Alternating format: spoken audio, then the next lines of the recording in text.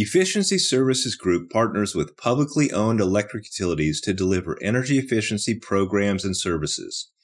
ESG serves as an extension of energy services staff, bringing a wealth of skills and experience to provide direct install programs, customer care kits, field auditing and inspections, utility staff training, and reporting for Bonneville Power Administration customers and California utilities. Learn more about how ESG can benefit your energy efficiency organization at efficiencyservicesgroup.com.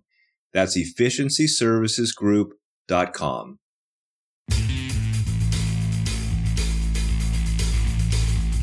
Welcome to News Data's Energy West, a podcast about the energy industry today and where it's going tomorrow. Hello, I'm Dan Catchpole, reporter with News Data's Clearing Up.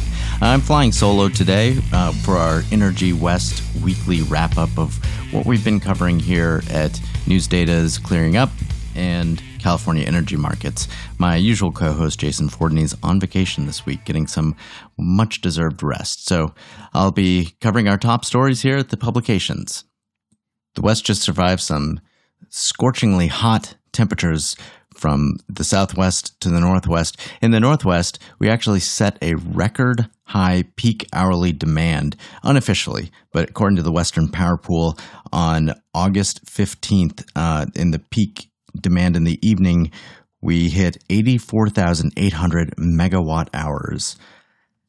But yet, despite this, the Northwest came through it relatively pretty uneventfully, officials at the Western Power Pool say.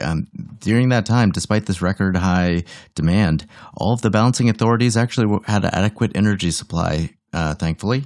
But that's not to say that it was a breeze to get through. In Arizona, the temperatures have been so excessive that Governor Katie Hobbs had declared a heat state of emergency earlier this month. Maricopa County, Arizona's most populous county, had 425 heat-associated deaths last year. That is up from 61 in 2014, 76 in 2013, 84 in 2015. They have been climbing steadily since then. And the latest numbers I saw this morning, and taking a quick look at the latest headlines, I think Maricopa County had maybe well over 60 heat-related deaths this year. So, of course, it remains to be seen how the rest of the year will go. But this, the heat wave, while we were able to keep the lights on in the West, it is, becoming a serious issue of public health and policy concerns. And not just that, but even, of course, in the energy market, energy prices, when the markets are tight and the temperatures are high.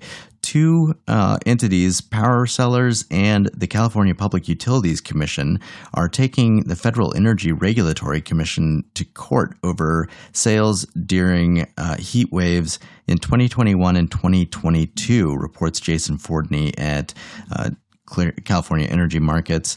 So in the WEC, the Western Electricity Coordinating Council, in the Western grid, there's a soft price cap of $1,000 per megawatt hour. If you sell over that, the seller has to file a justification filing with FERC, and this has created some anxiety and lack of clarity over whether or not a energy sale is going to be undone after the fact.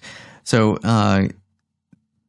CPUC says that FERC's way for figuring out justification is unfair. They use one of the price indexes, and CPUC is basically saying, well, this is kind of circular reasoning, and it doesn't actually parse whether or not these prices are legitimate, and it encourages collusion among sellers. The power sellers are, of course, saying that the FERC's way of determining justification is overreaching, and they should they point to other doctrine and say, look, you should really let the sales stand as long as there's not some corruption or something like that.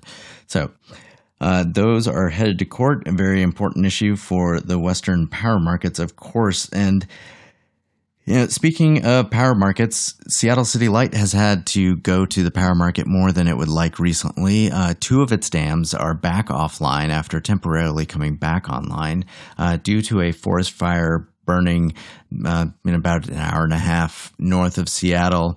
This is a story I reported this past week. So 2 of the 3 dams in Seattle City Light's Skagit River Hydroelectric project, Ross Dam and Diablo Dam, had to come offline on August 12th. Seattle City Light is hoping to get them back online, and in the meantime, they've had to have gone to the market to make up for the lost generation. Other than that, though, right now, utilities around the Northwest say they have not been affected by the wildfires burning in Washington and Oregon.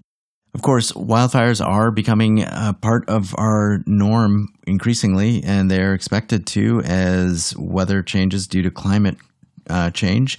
Part of climate change, the way it's supposed to affect the West, is by increasing drought, which means hydropower in certain regions of the West are going to be struggling more often.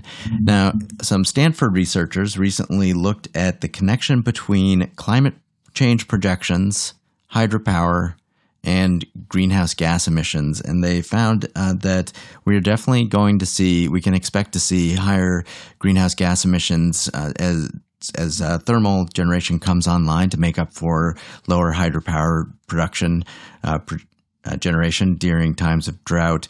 California has the worst forecast, of course, and then followed by the desert Southwest and the Northwest. In the Northwest, I should say, the droughts it's not actually expected to get drier up here. It's just climate change is expected mostly to change the profile of when we see a lot of precipitation and higher stream flows. Now, of course, that isn't to say the Northwest doesn't get droughts. We do. It's just they're not like the droughts, the mega years and years long droughts that California or the desert Southwest see. But back to this, the story about the Stanford researchers. So this team using climate data and historic hydropower and climate data figured that greenhouse gas emissions are going, in some cases will be up by 35% in California, 11% in the Northwest, and 9.5% in the Southwest during the driest months going forward. And those percentage increases are compared to average conditions in 1980 to 2021. Now, interestingly, the researchers found even in in the scenario for building out a lot of renewable energy and battery storage, that did not actually decrease the emissions all that much. And they did a few different scenarios. There was that one, the reference scenario, but another interesting one was looking at carbon capture technology development. And that one was they found the least cost to manage. But in any case, as the researcher who I spoke to said, these are decisions that we are making now that are going to be affecting us for decades to come. And this connection between drought and hydropower and emissions has to be part of the energy policy discussion going forward. That this connection hasn't been established. Like this dynamic doesn't show up in, say, Princeton's Net Zero America study that they did in the past couple of years. So it's a part of the public policy decision that these Stanford researchers felt was missing and really targeted, and it's out there. So we, of course, as it becomes part of that policy discussion, we will be covering that. So check back in. And then in the last story I wanted to get to here, a story by Steve Ernst up at Clearing Up. So the Bureau of Ocean Energy Management on August 15th released a draft of 2 areas off the coast of Oregon that it sees that it's identifying as potential areas for development of offshore wind energy. So the 2 areas cover about almost 220,000 acres. The closest they get to shore is 18 to 32 miles, or the range from shore. 18 to 32 miles. The one is called the Coos Bay area. The other one's called the Brookings area. The Bureau of Ocean Energy Management estimates that they could produce up to 2.6 gigawatts of offshore wind. So that's they released the draft of these two areas, so that kicks off a 60-day public review and comment period.